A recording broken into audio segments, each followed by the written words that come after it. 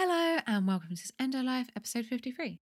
I'm Jessica Duffin and this podcast is all about living and thriving with endometriosis. This episode is sponsored by my friends at BU. You know that I love BU period patches and I'm super excited because BU have now brought out a CBD range which includes a CBD muscle balm, CBD oral spray and a CBD oral drops. And I thought I would share a testimonial from someone who's been using them so you guys can get a real life idea of how they work.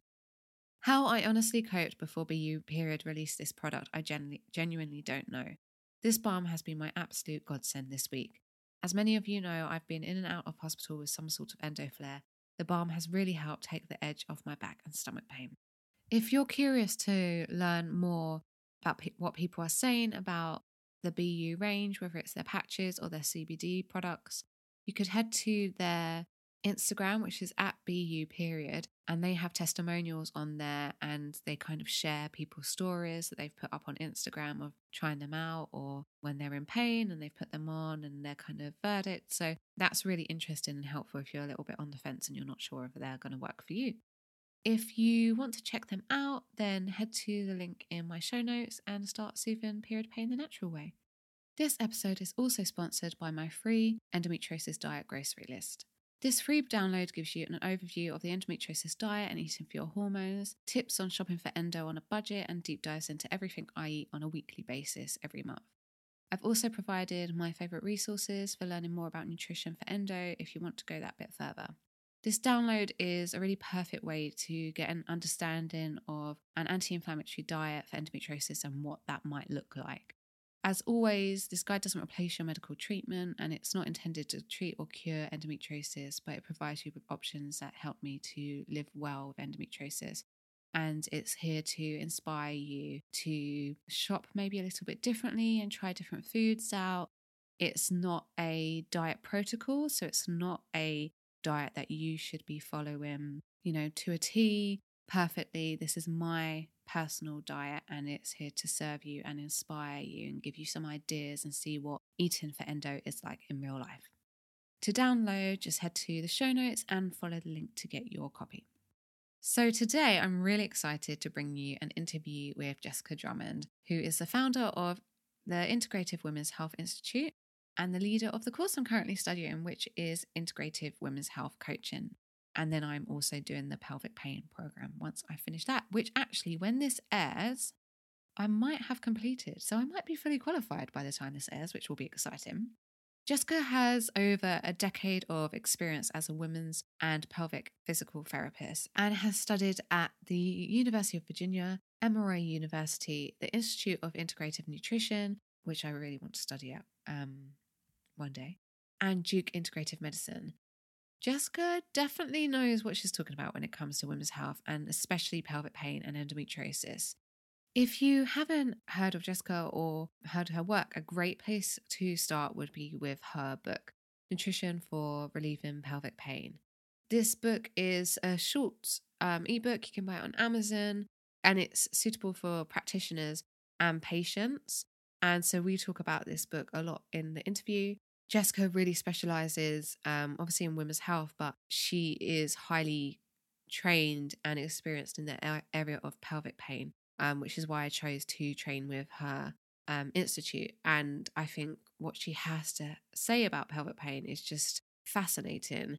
Her approach to treating people with pelvic pain and conditions like endometriosis is holistic and it focuses on the whole person. So their lifestyle, trauma that might have occurred earlier in their life, genetics, food, and even spirituality and their connection to community, which is what we discuss quite heavily in this interview.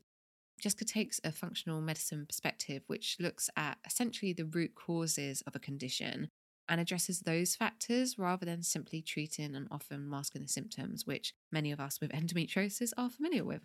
In this episode, Jessica and I discuss why it's so important to have a support network when living with pelvic pain. A huge part of the course that I'm studying is about creating a community and we're going to talk about more in the interview, so I won't go into it too much, but it's fascinating how much our sense of connection to others and even spirituality affects our health. We also talk about kind of foundational pillars, the foundations of our life and how they need to be in place if we want to be able to really kind of work on healing any condition, essentially, trying to support our health from a place of feeling really unsafe at home can be challenging. And we also talk about her functional nutrition approach to the endometriosis diet, kind of obviously saying endometriosis diet loosely. And, we talk about the book and reference to her teachings in that as well. I want to, before we dive into this interview, another thing we talk about, which is fascinating, is blood sugar. Because I've got questions about blood sugar and eating a plant-based diet, and I'm hoping to have someone else on the show to talk about this. I'm not going to mention who yet, but fingers crossed that I get her to kind of explore it further. But blood sugar is surfacing as being more and more important for hormone health. So I'm curious as to how a plant-based diet affects that. So we talk about that as well. Before we dive in, I just want to apologize, really. I feel like I've kind of fucked up in this episode because Jessica's kind of like work is focused on like women's health. But of course, you can have endometriosis and being trans or non-binary. I really struggled in how to, usually you'll notice that I say people with endometriosis or menstruators. Obviously, if there's a study or a fact that has been, the research has been done on women specifically, I have to say women because otherwise I'm not giving you guys the correct information. And of course, if I'm talking about someone's work and it's specific to women or it's, the Institute of Integrative Women's Health Institute, that's the one. I'm going to say the word women because that's what it is. But Jessica and I talk a lot about, in history, women's previous roles, the stereotypical roles of the woman in the home or in society, and also how women have been addressed in the medical industry historically.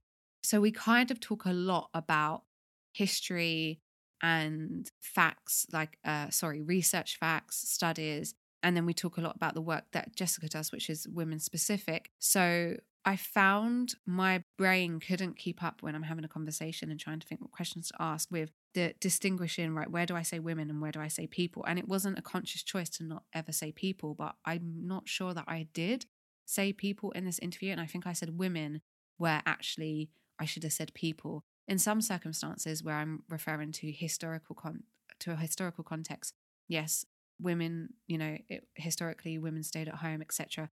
But in, context where I'm talking about today, I should have been using like more inclusive language. So if anyone picks up on that,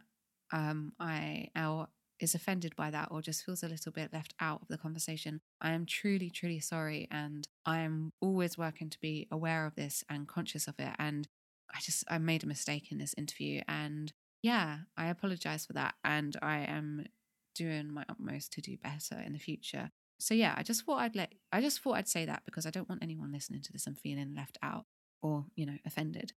Now that is, done and said, let's get to Jessica. I hope you enjoy. I feel that you have so many qualifications. I really admire the work that you do. And of course, as you know, I'm on your women's health coaching course. So I'd really love to start with your work in pelvic health and what your training involved and also why you're so passionate, because I think as a student, I can see how passionate you are, and it's been really interesting to learn about your journey and how your kind of career has evolved. So yeah, it'd just be great to hear more about you and the work that you do with women's pelvic health. Yeah, so I started my career, I graduated from graduate school as a physical therapist in 1999.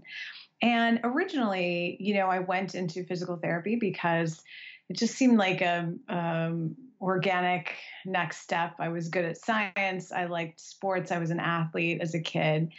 And I thought I would be doing sports medicine, orthopedics. And I did start out there. But pretty quickly, I began to specialize in sort of the women's health version of orthopedics and sports medicine. So I had a patient who had had breast cancer surgery, and so then subsequent to that surgery, she had a shoulder issue, which I was dealing with as her physical therapist. And then shortly thereafter, I started taking courses in, around back and pelvic pain for women who were pregnant, which again was sort of an orthopedic mindset applied to women with specific women's health issues.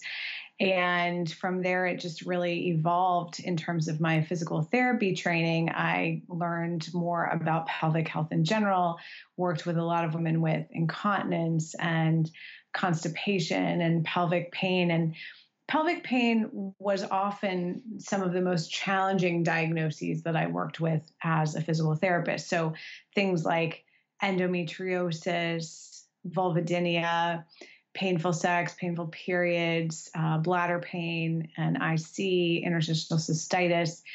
Some women would do well with the pelvic floor rehab approach, but we had a number who would really plateau or would go on to more complex treatments and not necessarily really come to a complete resolution of their issue. And so my first daughter was born in 2003, and I had a fine pregnancy and her delivery was super easy. And then I crashed. So, really, I had terrible fatigue. I got pneumonia and some other viruses. I was like getting sick all the time. And then it really evolved into a pretty severe anxiety issue. And no one really traced it back to the baby, except for the intense fatigue part at the beginning. It was sort of like, oh yeah, this is normal. It was my first baby. So they're like, what do you think? You're just not going to sleep for the next couple of years, like get used to it. And I was like, are you sure? Knowing what I know now, I'm fairly certain that I had an Epstein-Barr virus reactivation at that time because I had had mono twice when I was a kid. And so, but I didn't really understand the interaction. And even when I had mono as a kid, when I got it the second time, they were like, oh my gosh, well, this is so rare. This never happens. Basically, you get this once and that's it. Obviously, we know otherwise now, but what really showed up symptomatically was that I had dysregulation of cortisol and my hormone system. And so at the time, so that was almost, like 15 years ago now, a little less it took about 3 or 4 years to really get a clear diagnosis. But, at the time we called this adrenal fatigue, which is kind of an oversimplification really, but that's what it feels like. You're just exhausted. And I had to stop working for a while. I could barely take care of my kid. It was a really rough period. And it was challenging because even though I was working in healthcare and I was working in women's health, there weren't good answers. I tried the antidepressants and all of that, which didn't help. I had both insomnia and intense fatigue. I know that. Yeah. So it was just terrible. But eventually I found a functional medicine doctor who was a physician that I knew from years before when I worked at Women's Hospital. And we sent her all of our, quote unquote, difficult patients. And I was like, oh yes, I am a difficult patient. I need to go see Dr. Gross. And she is one of the earliest physicians who started practicing functional medicine, like probably in the 1980s. So she was very experienced, and essentially, what I had to do was completely change my relationship with work, with stress, with exercise, with sugar. And my nutrition was the first step back to healing. So I always thought that I ate very healthfully. I was, vegetarian at times, but my blood sugar was really out of whack. And, I was kind of like a carb vegan, Um, and especially because in my family, my dad had heart disease, and at the time it was all low fat, low fat, low fat. And so I really had to change everything about that. But once the fog lifted and I had all this energy and, my hormones came back in balance. I had struggled with infertility for many years, and then I was able to have a second baby and, all naturally. And I was like, oh my gosh, my patients with pelvic pain, there's definitely a hormonal component to that. And as I began to investigate it further, I was like, there's definitely an immune system component to that. So if we have this combination of pelvic health, physical therapy with, functional nutrition, lifestyle medicine, maybe we can help these women get better without, putting in, surgically inserting stimulators and trying all the medications that don't often work when when women would fail those like basic first treatments, it was always something very invasive that often didn't help. So now I sort of stepped back and thought, okay, can we integrate all of this for those patients with pelvic pain who have really challenging cases?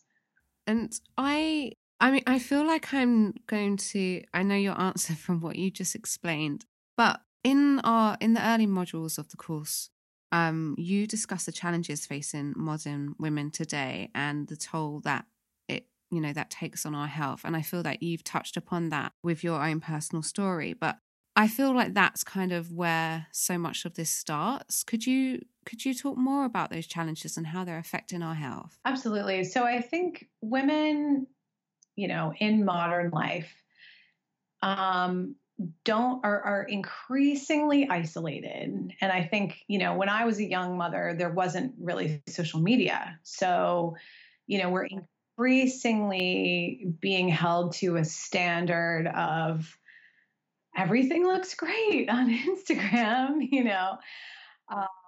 and we're increasingly being required to do a lot. Like we have not just work and parenting, but sort of the emotional labor of parenting. So increasingly, fathers are taking more of a role at home, which is great, but there's still this sort of management role at home that women are running. So fathers might be more present at home, but they're not really aware day to day of the permission slips that are due or the, socks that everyone has grown out of, or like we're going on trip in 2 weeks. And my daughter was talking to my mom on the phone this morning and she was like, oh, we'll see you in 2 weeks when we're in Florida. And I'm going actually to speak for a work event and the family's coming because it's going to be in a nice location and it's relatively near my parents.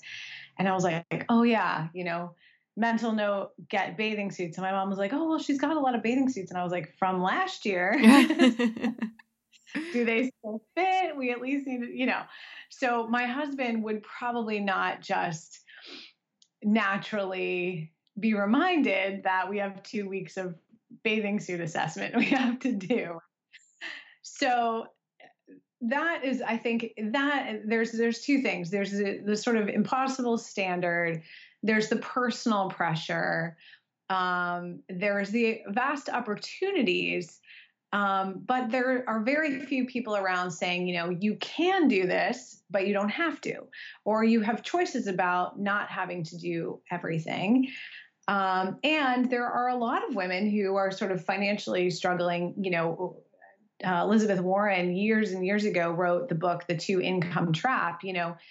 It's in industrialized nations, to live at the same standard of living that your parents did, both parents work full time or at least 3/4 time or part time.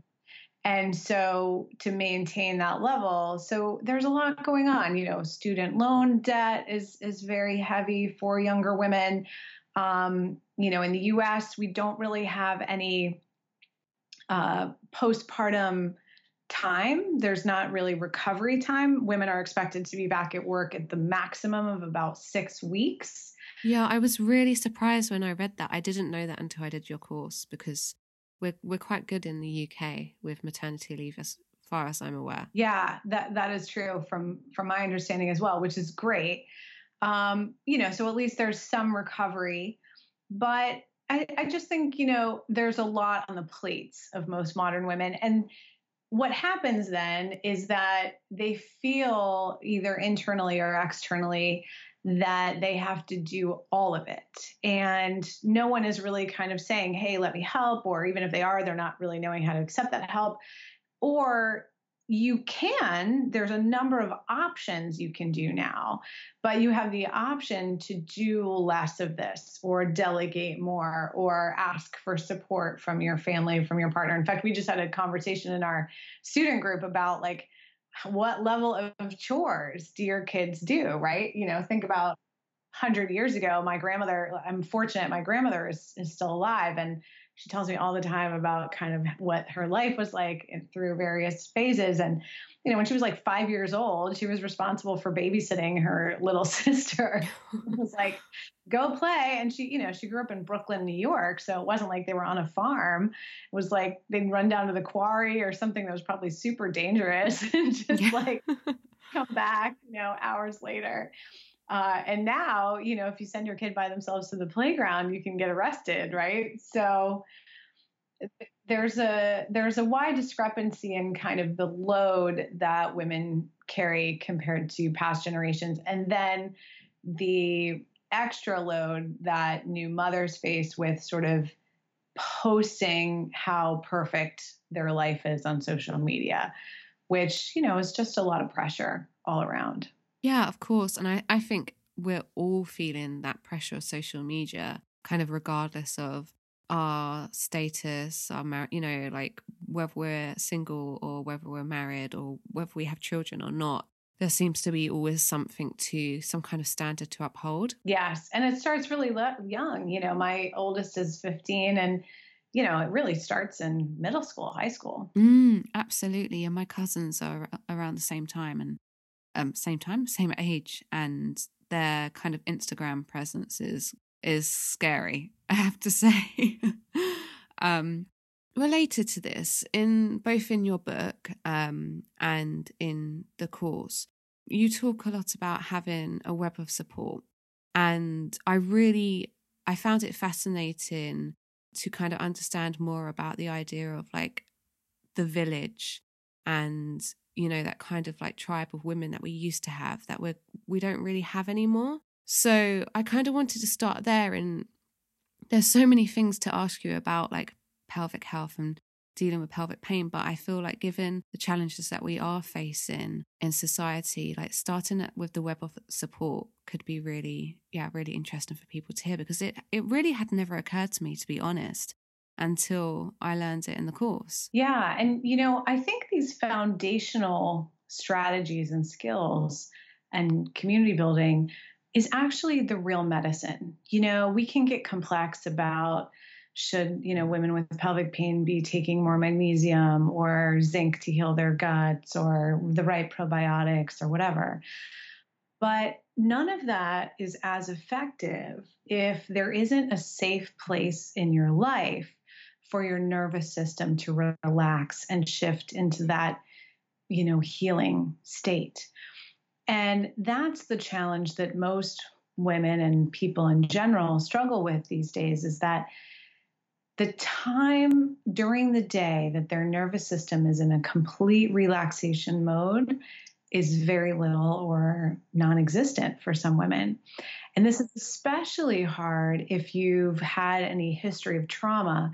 And a lot of women with pelvic and sexual pain do have a history of abuse and trauma. In fact, there was a study done in the United States that 80% of practicing female physical therapists have been assaulted or sexually assaulted at work or harassed. So, this is a very, very common thing. If it happens in childhood, then your entire sort of endocrine nervous system sort of set point of safety is forever altered. So we have to make a deliberate attempt in our lives to create situations and relationships where our nervous systems can completely relax. Because when that happens, our hormones are able to kind of recalibrate, our immune system strengthens. But if you think about, over the last week, you're working, you're running around town, you've got things to do, you're exercising hardcore, you're at boot camp, you've got parents and children to take care of. How many hours were you really in complete relaxation mode? Because a lot of women aren't even sleeping with great quality. So what we have to do is start with creating literal kind of webs of support. Do you feel really safe and relaxed and comfortable in your home, in your primary relationship with your partner, with your family? Do you feel safe? Are there at least two friends that, they may not be physically near you, but you can speak with them on a very regular basis, who you completely trust to be vulnerable with? And if we don't have these safe spaces and safe relationships, all of the other healing factors are not going to be as effective because the nervous system is constantly in that upregulated mode. So I created this idea in the image of a web, because sometimes women, whether you're moms or not, feel like they have to constantly reciprocate. So, if someone helps them by helping them move, they have to kind of directly reciprocate in some way, or they feel very guilty. But if you think of your community of women, which can be a relatively fluid and even open system, because your community of women overlaps with other people's communities of women, but I think let's just stick to women for now. So I was teaching a course about 6-7 years ago now, and one of the women on the course was a pelvic health physical therapist. And she said, well, when I was explaining this concept where we will be reciprocating, but within the whole web, it doesn't have to be a tit for tat kind of reciprocation. So thus, right? And so that frees us up to reciprocate using our best and easiest gifts. Like if we're the, person who hates to party plan, but we're happy to drive people everywhere, we can choose the easy thing. It's fine. So for her, she had a patient who she helped with her pelvic health issue, and she was so grateful. And they weren't really friends, but their children were friends. And I think they were like on the same, soccer team or something in high school. So the patient said, okay, Jane Doe, I'm so appreciative of this work you did to help me heal my pelvic pain. So like, if your daughter needs a ride home from practice, I'm there anyway. I know you work late a couple nights a week to see people after work. And she was like, oh my gosh, no, I could never impose on you. But I told her, like, by refusing that help, you're actually limiting the overall web of support, because she, in her community, had a very rare skill. Pelvic health physical therapists are pretty hard to find, especially in some cases, right? And this woman was going to be picking up her kid at the exact same game anyway. So that gives her an opportunity to help in a way that's easy for her.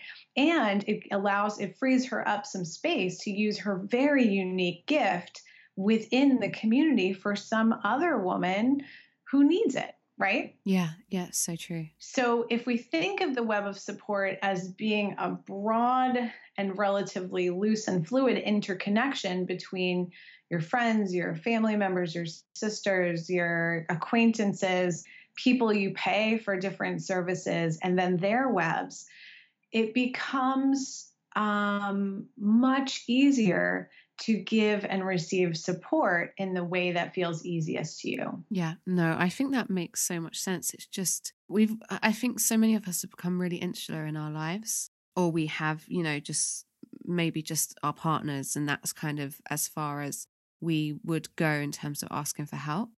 So it's almost quite a radical idea to have a web of support and actually be proactive within it and thinking about how it could work for you and others, especially because there is this, many women feel a sense of guilt, and also they wouldn't want to be selfish. Yeah. Which is like a really interesting trait that so many people have, especially like older generations. That's I've noticed like it's different now with my generation, but beforehand I think there was that idea of like, you know, a woman can't be selfish. It has to all be about everyone else. Yeah, absolutely. So I think what you get with older generations is that feeling sort of women, it's their job, it's their obligation, that sort of self-sacrifice for the family and for other people. And then for younger generations, as you mentioned, there's a lot of virtual interconnection, but not real vulnerability of friendship and care and support. So while they may have, 1,000 Instagram friends, they don't have those two deep friendships, which is more important. So working to develop that. And the nice thing about the web of support is it doesn't mean that it also takes a little of the pressure off that, right? So, younger women and middle-aged women, move a lot more than older women did. It's hard to have sort of the two best friends you might have had if you grew up in the same town. When we look at the research from something like the Blue Zone studies, one of the reasons that people in those regions are so healthy is starting at essentially preschool. They're sort of make friends, and then they're living in these unique kind of interpersonal environments in Okinawa, in Sardinia, where, you're hanging out with people you've known your entire life and just playing cards and talking and getting together. I saw this when I was teaching in China. The older people meet in the morning in the park at the Temple of Heaven and do like physical exercise, like Tai Chi kinds of things. And then they meet later in little groups every day and play cards and other games to kind of keep their minds connected.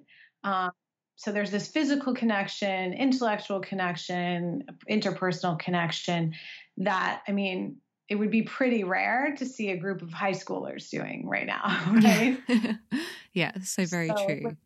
Or women in their 20s and be like, what? But what we have to do is take those relationships offline, and you don't have to be everything for everyone, which is what sometimes I think puts a lot of pressure on, as you said, your partnership, right? So if you're relying on your spouse or your significant other to kind of be your entire emotional and kind of day-to-day support, and you're not surrounding yourself with little bits of support from other people and giving little bits of support to other people, that's a lot of pressure on that relationship. Absolutely. And we can't be all things to one person. Right. It's not, I think it can deplete us, and I'm not sure how realistic it really is. Yeah, I agree. So on that note, in terms of talking about the web of support and kind of starting this journey with healing pelvic pain, another concept that I thought was really interesting was you talking about dealing with our basic needs first. I think that so many of us, including myself, will kind of want to jump in, deep dive into like the fixing of the problem, and will want to know the exact protocol, what to eat, etc. But then you've got all of these other things going on in your foundations and your essential basic needs that are kind of going to hinder that progress if you just jump ahead and ignore that. For example, like a really unhealthy or unhappy relationship. So could you talk to us a bit more about that? Like what to consider when we are starting that journey? What are our basic needs? What should we be looking at first? Yeah. So, and the challenge with this for women who are currently in pelvic pain is if you haven't developed this beforehand, it can be a little tricky to develop when you're in a vulnerable situation. So you step back and you think about, is there anyone in my life that I can trust? It might be your parents, siblings, cousins, friends from older times, that you begin to kind of gently put together this web of support, calling them, being positive, to helping them in any small way that you can. If you're in really significant pelvic pain, you may not be able to contribute as much to that relationship as you would like. But I think we underestimate the benefit of having someone who gives you true emotional support, which is really just holding space, listening, encouraging, allowing someone to experience their full experience of emotions, even if they're not positive. Being a little bit of a safe space for someone can be very valuable. And then what are some other things you can offer? Really anything, making them a small painting, cooking them a small meal, whatever you can do to start contributing in a way that's building that little web. And so what you want to be doing is assessing your relationships and seeing which of them might be negative for your health. So do you have someone in your life who is very negative, or is constantly pushing your boundaries, or, doesn't believe you that you have real pain? So as an example, one of my clients from years ago had pretty severe pelvic pain and bladder issues. And she, some days really couldn't do much. She was just kind of laying on the couch, and at night, sometimes she would stay up playing video games because she just, needed to keep her mind distracted, but it messed with her sleep. But her family, she had 2 teenage sons, and they would come home from school and be like, "Mom, you're so lazy. How come you haven't done my laundry?" Like, they treated her like crap. And I said, they're nearly adults. They were like 15 and 17 or 16 and 18, something like that. And I said, they can do their own laundry. They can cook dinner. They can take care of themselves. There's a lot of things they can do.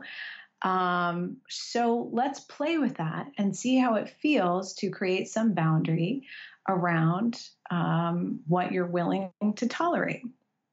And she did. And she started with laundry. And she said, you guys are going to be off to college pretty soon. I want to make sure you know how to do your own laundry. So I'm not doing your laundry anymore. I'm going to show you how.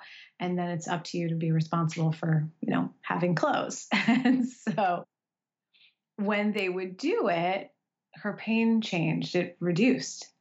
Her husband started. So interesting. Yeah. Her husband started doing the dishes. Her pain reduced. And there were times when it was completely gone, and when she wouldn't need to stay up playing video games, and she could sleep well. And it was just such a fascinating thing to observe. Other times they really pushed back. They really treated her badly. And sometimes she really held her ground. Her pain would stay more modest. Other times she would allow her boundaries to be crumpled more, and her pain would come back significantly. It was a really interesting thing for her to start to observe and journal. And over time, so this took several months, but eventually it was like a long weekend or something, she and her family went on a kind of a local vacation. They drove a few hours away and were going to like a small town where I think there were like antique shops and places to walk around, like a cute little town. And I can't remember, it was either one of her sons or her husband who just wasn't feeling well when they got there. And one of them started complaining and didn't want to go to the little shops and wanted to like stay home and watch basketball or something. And she said, okay, fine. And she left them there. And she really wasn't a very independent person because she was so fearful of being by herself when the pain could show up at any moment, right? So she was at home. She was mostly by herself or inside, or kind of kept to a really small radius.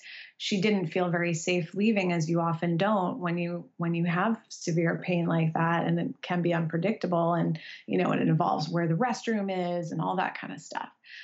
But she gathered up her courage and she took herself out to the town, and she spent the entire day there, walking on cobblestones and in and out of shops. And she had absolutely no pain. And it was just such an eye-opening experience to see how when we emotionally allow our boundaries to be destroyed or crossed, then it actually can have a direct physical impact. Yeah, I think it's absolutely fascinating. And I've spoken to people who have made changes to their diet and they've experienced a certain amount of relief. It might even be a significant amount, but it's when they've then made like lifestyle changes that they've seen, like, they've kind of really gone through that healing journey and they've really seen the reduction.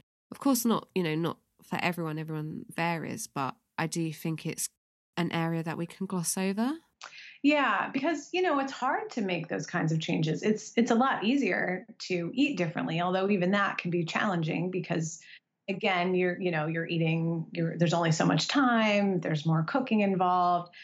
So I like to think of the foundation as involving several categories, and you can start with whichever one feels easiest. Sleep. So, sleep and circadian rhythm. A lot of our circadian rhythms are off because we're staring at blue light screens very, so much. I mean, I'm certainly guilty of this because of the work. So am I. But if we turn that off by 8 or 9 p.m. at the latest every night, TVs, phones, I literally turn off our Wi-Fi in the house and read library books after 9 p.m. So doing that, going to bed relatively early, no later than 11, getting up and going outside and exposing our eyes to daylight makes a big difference to kind of resetting that clock and helping with sleep, because sleep is so important for pain relief. And so sleep and day and light rhythm, exposure to nature. We used to evolutionarily live in nature, and there's a lot of benefit to that that has been shown in many studies. And we are not really even in nature. So I prescribe to my clients, even if they can't really exercise, so maybe you can't walk for 30 minutes outside, but you could sit outside, you could do a little bit of yoga, you could lay in the grass, just being outside barefoot in the sand and the grass can be really helpful. And so sleep, circadian rhythm, nature, nutrition for sure, movement. And again, sometimes it's very gentle at first. Touch. So if you're feeling uncomfortable with, having people touch you, having more of a therapeutic touch, like body work can be helpful. Pelvic floor rehab, any kind of physiotherapy that makes sense. Just connection, hugs. A lot of people who are in a lot of pain are very physically isolated because they just don't want, any more kind of impact or any, it's kind of like when you've breastfed for months and you're like, just don't touch me anymore, But there can be some restful, positive touch that doesn't require anything from that person, which can be beneficial. And then looking at environmental toxin exposures is also really essential. Yeah, no, absolutely. And I actually had Megan Cleary on actually it was like last year, talking about, I can't remember the name of it, but a chemical that was given to women in America to help with infertility, and then that actually caused loads of hormonal disorders in their children, any of the girls. So that's obviously like a major one.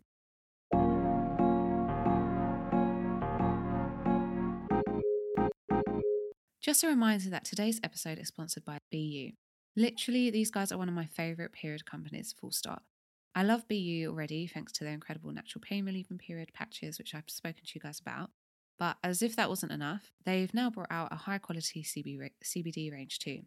You can choose from a CBD muscle balm, which contains only natural ingredients, oral drops or sprays, which are flavoured only with natural flavourings. The oral drops and the oral spray come in 3 different flavours: natural, lemon, and berry. And the CBD muscle is purely natural and contains beeswax and some gorgeous smelling oils such as lavender and eucalyptus. To shop, just head to the link in my show notes and let me know if you try them. This episode is also sponsored by my free endometriosis diet grocery list.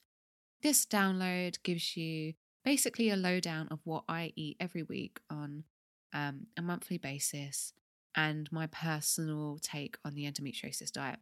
It's not a set protocol that you have to or should follow, but it is here to serve you, give you inspiration, and help you see what eating for endometriosis might look like in real life. It's there for you to kind of take inspiration from and help you put your own approach together. To download, just head to the show notes and follow the link to get your copy.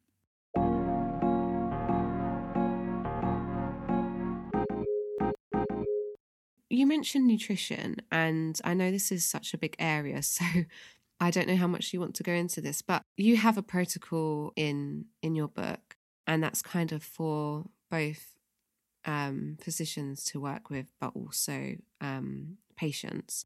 And could you take us through like your recommendations? Because there's quite a lot to it, isn't there? And is it something that you would recommend doing with a coach or with a medical professional? Do you think it's something that can be done on your own? Well, I think it depends on how complicated your situation is and, how knowledgeable you are about nutrition and how easy it is for you to cook. There's a lot of factors, right? Because it is kind of complicated. It's not the same for everyone. There's no quote unquote endo diet. There's no quote unquote IC diet. There are factors that are common among various diagnoses, but the way to figure it out, and I would suggest doing this with one of our skilled health coaches. We've graduated probably hundreds of women now, around our clinicians around the world, physical therapists who we've trained, nutritionists. But it's a different process for everyone. But this sort of step by step is you start with a basic elimination diet, which eliminates about 10-ish foods. There's some variability depending on, again, if you have bladder issues or you have muscle and joint issues. And just as an assessment tool. So we take these foods out for 3 to 4 weeks and see what happens with your body. But while we're doing that, we're very deliberately adding foods that are very nutrient dense and very anti-inflammatory. So lots of vegetables in an easily digestible form, plenty of protein, amino acids, healthy fats to build hormones. And when we focus in that direction on what to add, we can start in some women. It can completely eliminate, the digestive issues, the constipation, the, general inflammation that you have when you're eating sugar and dairy and sometimes nightshades and, certain plant foods that sometimes are irritating to some people. So when we make that shift, some people, that's enough. Like they sort of see a big shift, and then it's a matter of how healthy is the digestive function. So you could be eating the perfect diet, whatever that is for you. But, if you're eating in your car and you're yelling at everybody while you're doing it and your boss is yelling at you, like it's not gonna be very nourishing for you. So, are you chewing 25 to 40 times per bite is what we recommend. Are you eating in a relaxed situation where, you're with people you like and you're not yelling at? Are you eating in front of the TV or in your car, right? And then do you have adequate stomach acid? Do you have adequate digestive enzymes? Is your gut motility good? Are you getting enough hydration? So we work through the kind of from the mouth to the anus, like step by step is the digestive tract functioning. And then we looked at the lining of the digestive tract, which is where all the nutrients are absorbed. And if that's inflamed or, they call it in the popular press leaky gut, or in the research, increased in intestinal permeability, which can expose people to more bacteria and undigested food than their immune system is really used to. So that can cause inflammatory or autoimmune kind of a picture. And then we help to heal that lining. There's lots of things we can do there: zinc, glutamine, kind of some gentle herbs like chamomile. And then we look at the bacteria that live inside the digestive system, because they communicate directly with the brain, which of course is where pain decisions are made. They communicate directly with the immune system, which definitely has a say there as well. So, if there are overgrowth of not great bacteria in the small intestine, a lot of things can be problematic. And healing the digestive function for various, it depends on what's going on with you symptomatically, and that can, in up to 50% of cases, actually completely resolve the pelvic pain without even doing anything directly to the pelvic region. So digestive function is key. Hormonal health is key, which involves fats, modulating exercise, again, nutrient density. So the body has the raw materials to make those fats. Sometimes adaptogens like maca or ashwagandha, which help to kind of balance the stress resilience. And so we essentially look at this system by system. So digestive system, immune system, hormone or endocrine system, and then of course the nervous system, because things like serotonin play a role in pain, your nervous system's ability to be kind of down reacted, or what you're having your parasympathetic nervous system responding more, so that rest and digest calmness is important to access regularly. And we can do that with nutrition too, because, if you're eating like a fast food, high stress diet, it's also, that's chemical information for your nervous system, versus if your nervous system's like, oh my gosh, there's plenty of nutrients here in this environment, plenty of protein, plenty of fat, it's not stressing that you're in like a hunger situation. But if you're eating, the fast food, candy, wine, and caffeine diet, then that's actually a stressor to the nervous system. Yeah, absolutely. I want to ask a specific question, because I think if people went away and read your book and couldn't currently afford to get a health coach, they might hit the same kind of stumbling block. So have you read the book Woman Code? No, but I know some of that. Like, who wrote that? Alyssa? Yeah, Alyssa Vitti. Yeah, okay, I know a little bit of her work, yes. So she focuses quite a lot on blood sugar balancing, and obviously I know you do as well. Yeah. And one of the things that I've noticed is in your protocol, some meat is still in your protocol, and within the blood sugar balancing protocol that is in Woman Code, she says to try not to have more than one, try not to have 2 slow releasing carbs at lunch, and only to have 1. And then dinner would be two vegetable portions. Obviously you could mix the veg up to have a variety, but only 2 veg portions and a protein. You could do that with lentils or pulses, etc. I'm vegan, so this is why I ask. But then it makes me question, am I disrupting my blood sugar because the pulses are still a slow releasing carb? So for example, at lunch, I don't eat that many grains, but if I was to have rice, I feel like, well, I can't have pulses with that. I'm just going to have like a really light veg. Does that make sense? Yeah. And I don't know what's right. Well, this varies genetically a little bit. First of all, in my experience, and I've talked to Lara Bryden about this and a few other people, it's very challenging to completely resolve hormonal issues without any animal protein. it's not impossible, because I did publish a study with a client who was vegetarian, although she was vegetarian, so she did eat eggs. For a couple reasons. One, the soy protein is usually a big problem, so we have to get rid of that, which limits our. Yeah, I don't eat any soy. But the second problem is blood sugar.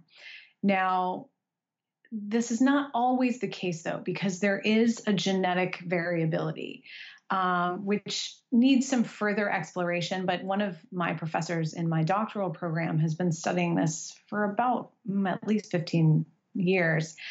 And so there are some genetic markers that align with the blood type. So if you have a blood type of A, you're more likely able to tolerate a healthy vegan diet and keep your blood sugar stable. So if you're an O, that may be almost impossible. And then in between, it varies. And I was also talking with a number of the surgeons when I was speaking at the Endometriosis Summit a month or so ago here in New Jersey in the US. And they are finding that people who have been on vegan diets, who are vegan by culture, really have a hard time recovering from surgery because their tissues are just not as resilient. And we see the same thing postpartum with like pelvic floor challenges. It can be hard to have a complete recovery sometimes, especially if the issue is really severe, with lack of kind of resilience in those tissues. But there is a genetic variability that I do see in practice and has been studied by Dr. D'Adamo, that, I do think there probably are some women who can tolerate being on a healthy vegan diet.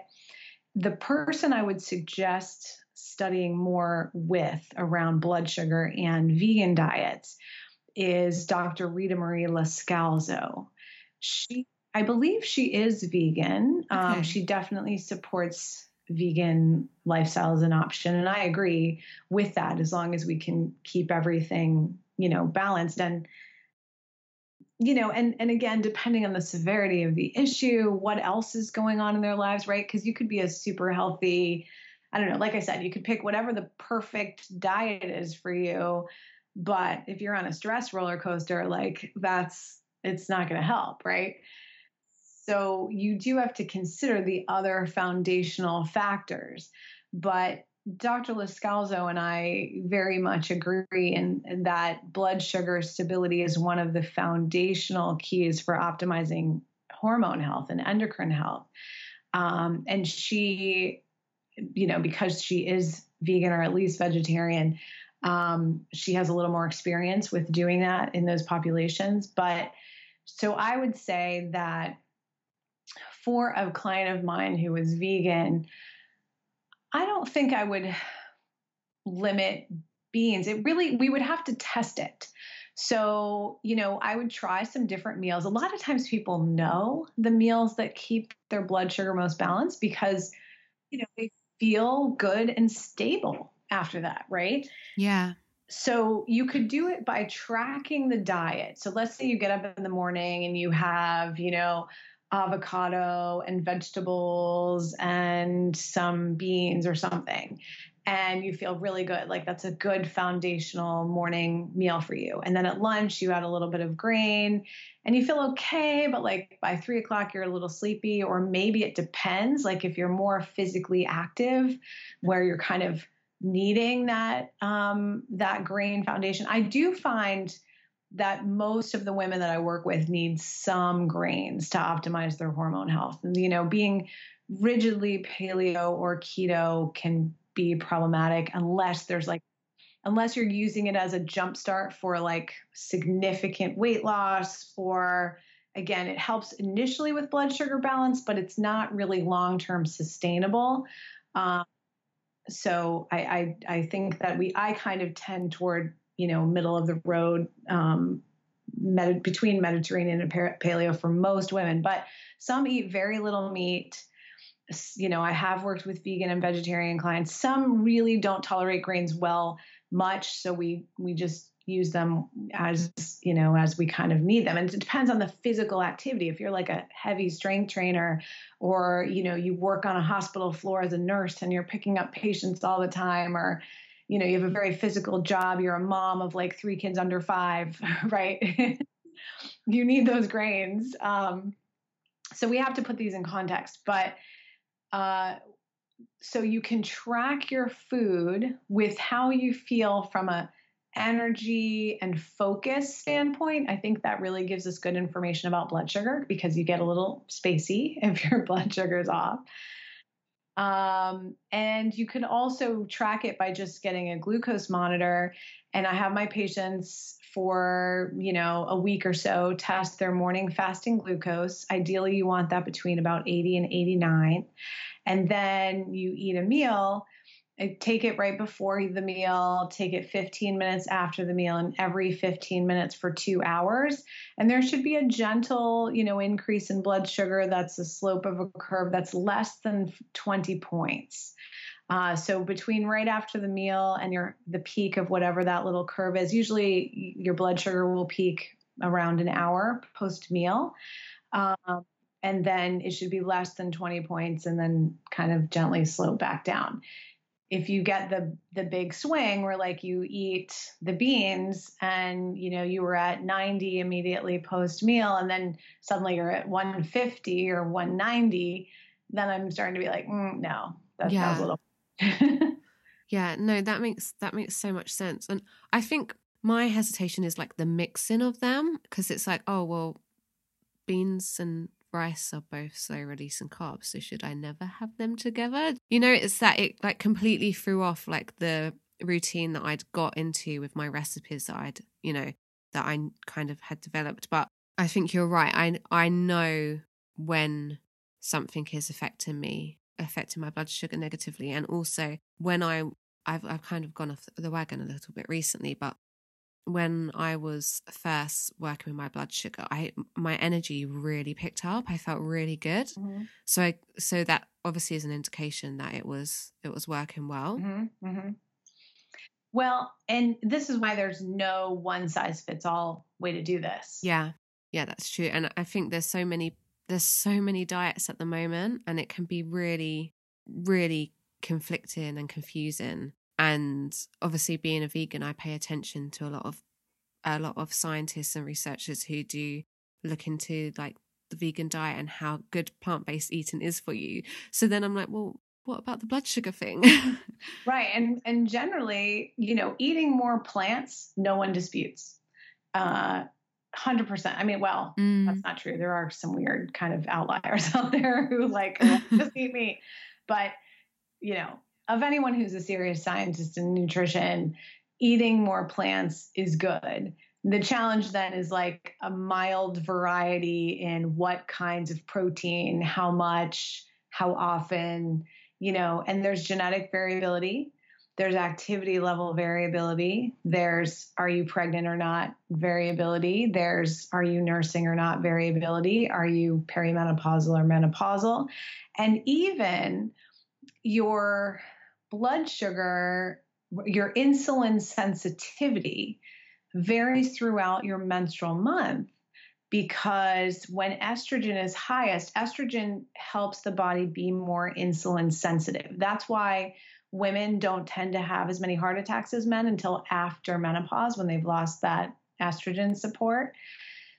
And why we want to go into menopause with really good adrenal resilience, because that's where we get our post-menopausal estrogen.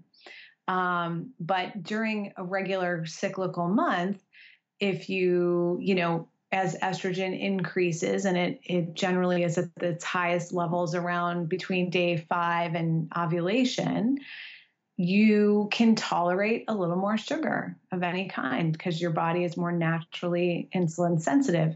Unfortunately, you crave it the most right before your period. Yeah. Which is when you can actually tolerate it the least, because if your estrogen is at its lowest levels. So interesting. I find that completely resonates with how I feel about sugar. I feel that if I have some sugar when I'm ovulating, I feel fine. Yeah. It's really interesting. it can feel really daunting when we are thinking about changing our diet or just making some changes to better cope with, endometriosis or pelvic pain. Do you have any tips for people who want to stay inspired on this journey or, don't know what their first steps should be and are a bit intimidated by the idea of, getting started or an elimination diet?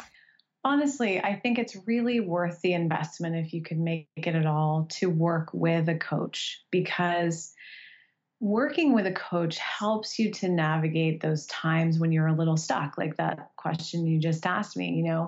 It's a little complicated. There are a lot of factors. And to have someone holding your hand through that journey, and maybe it's someone at first in your web of support. But the nice thing about working with a coach is they don't really have any skinning in the game, right? They're all about you. And they do have the knowledge of other people's experiences and the research that they've done and the training that they've done. Because working with a coach really helps you to navigate when things get challenging and when there are a lot of different factors at play, what to prioritize, what to change first, what to relax about, where to focus your energy, and doing that for even a relatively short period of time or intensely for a relatively short period of time. And then a occasional sort of maintenance relationship gives you a stability of your health that allows you so much more energy and, ability to do the things that you want to do, that I really think you'll find a pretty good return on that investment. Mm. And do you think if someone couldn't afford individual sessions, for example, do you think doing a course, which, courses are usually cheaper, Mm-hmm. do you think that could also be helpful? Like, for example, I know Nicole, is it Jardim? Yeah. Nicole, yeah, she has a course, doesn't she? I believe she has a public course. Yes. So she does. We're encouraging more of our graduates. We're actually developing content for them so that they can run more like group coaching programs with the content already developed, because that's a bit of a technical stumbling block. So I'm actually starting with one of our master coaches to make the pelvic pain one next week. We have a DIY course Oh, brilliant. Yeah, if you go to integrativewomenshealthinstitute.com, there is a public resources tab, and you can find the one on pelvic pain there. We have one for pelvic pain, one for preconception, and one for general hormone balance. So that's at least kind of DIY walk through it. And then, as I said, one of our next goals is to help our coaches develop group programs so that it can be less expensive. They can reach more women. Nicole does a good job of this now. For men, Dr. Susie Gronsky, who's a graduate of ours, she has some programs for men with pelvic pain. Lorraine Feindrich does well with the sort of mind-body aspects of women's pelvic pain. So there are some group coaching programs out there, and I'm hoping they're continuing to grow. Okay, that's brilliant. That's really good to know, because that's what I'd like to do once I'm certified. I'd like to develop it into a course. So it's amazing that you're developing, help for us to do that. Oh yeah, I'm excited about that, because anytime we can take away the barriers, I mean, I would love to help every woman with endometriosis, but I only have time to see about 6 patients a week. Yeah, absolutely, of course. Well, just to finish off, where can people find your book? You've obviously just shared with us some links to your website, and I'll put them in the show notes, but where can we find your book? The book is on Amazon. It's called Nutrition for Relieving Pelvic Pain. It's a Kindle book, but you can download it onto any device as long as you just download the Kindle app. And it's available on Amazon and all over the world. Brilliant. Thank you so much, Jessica. It's been such an honor to have you on. And I feel like I've already got so many more questions. I just want to have you on again. So Absolutely. yeah, it's been brilliant. And I'll send you a link for the book that includes a number of bonuses around labs to ask your clinician for and some of the different supplements, explaining them in more detail and things like that. Brilliant. That's perfect. Thank you so much. Well, I hope you have a great day and a lovely weekend. Thank you so much for having me. Take care. Bye. Bye. So that's it. Thank you so much for listening. If you want to find out more about what I do or read more on endometriosis and living well with it, you can head to my Instagram page, which is this_endolife. You can head to my website, which is www.thisendolife.com. And you can also get a free guide to managing endometriosis naturally on my website. I've put the link in my show notes. It's a beginner's guide to getting started on all of the areas that I have worked on to help reduce my endometriosis symptoms and pain and live well with endometriosis. As always, if you like this show, please rate, review, and or subscribe. Really, truly does help others to hear the podcast and hopefully will help them to live better with endometriosis. This episode was produced by The Pod Farm. Whether you're an established podcaster or just getting started, visit thepodfarm.com to see how they can help you go from an idea to a finished show that's ready to be heard by the world.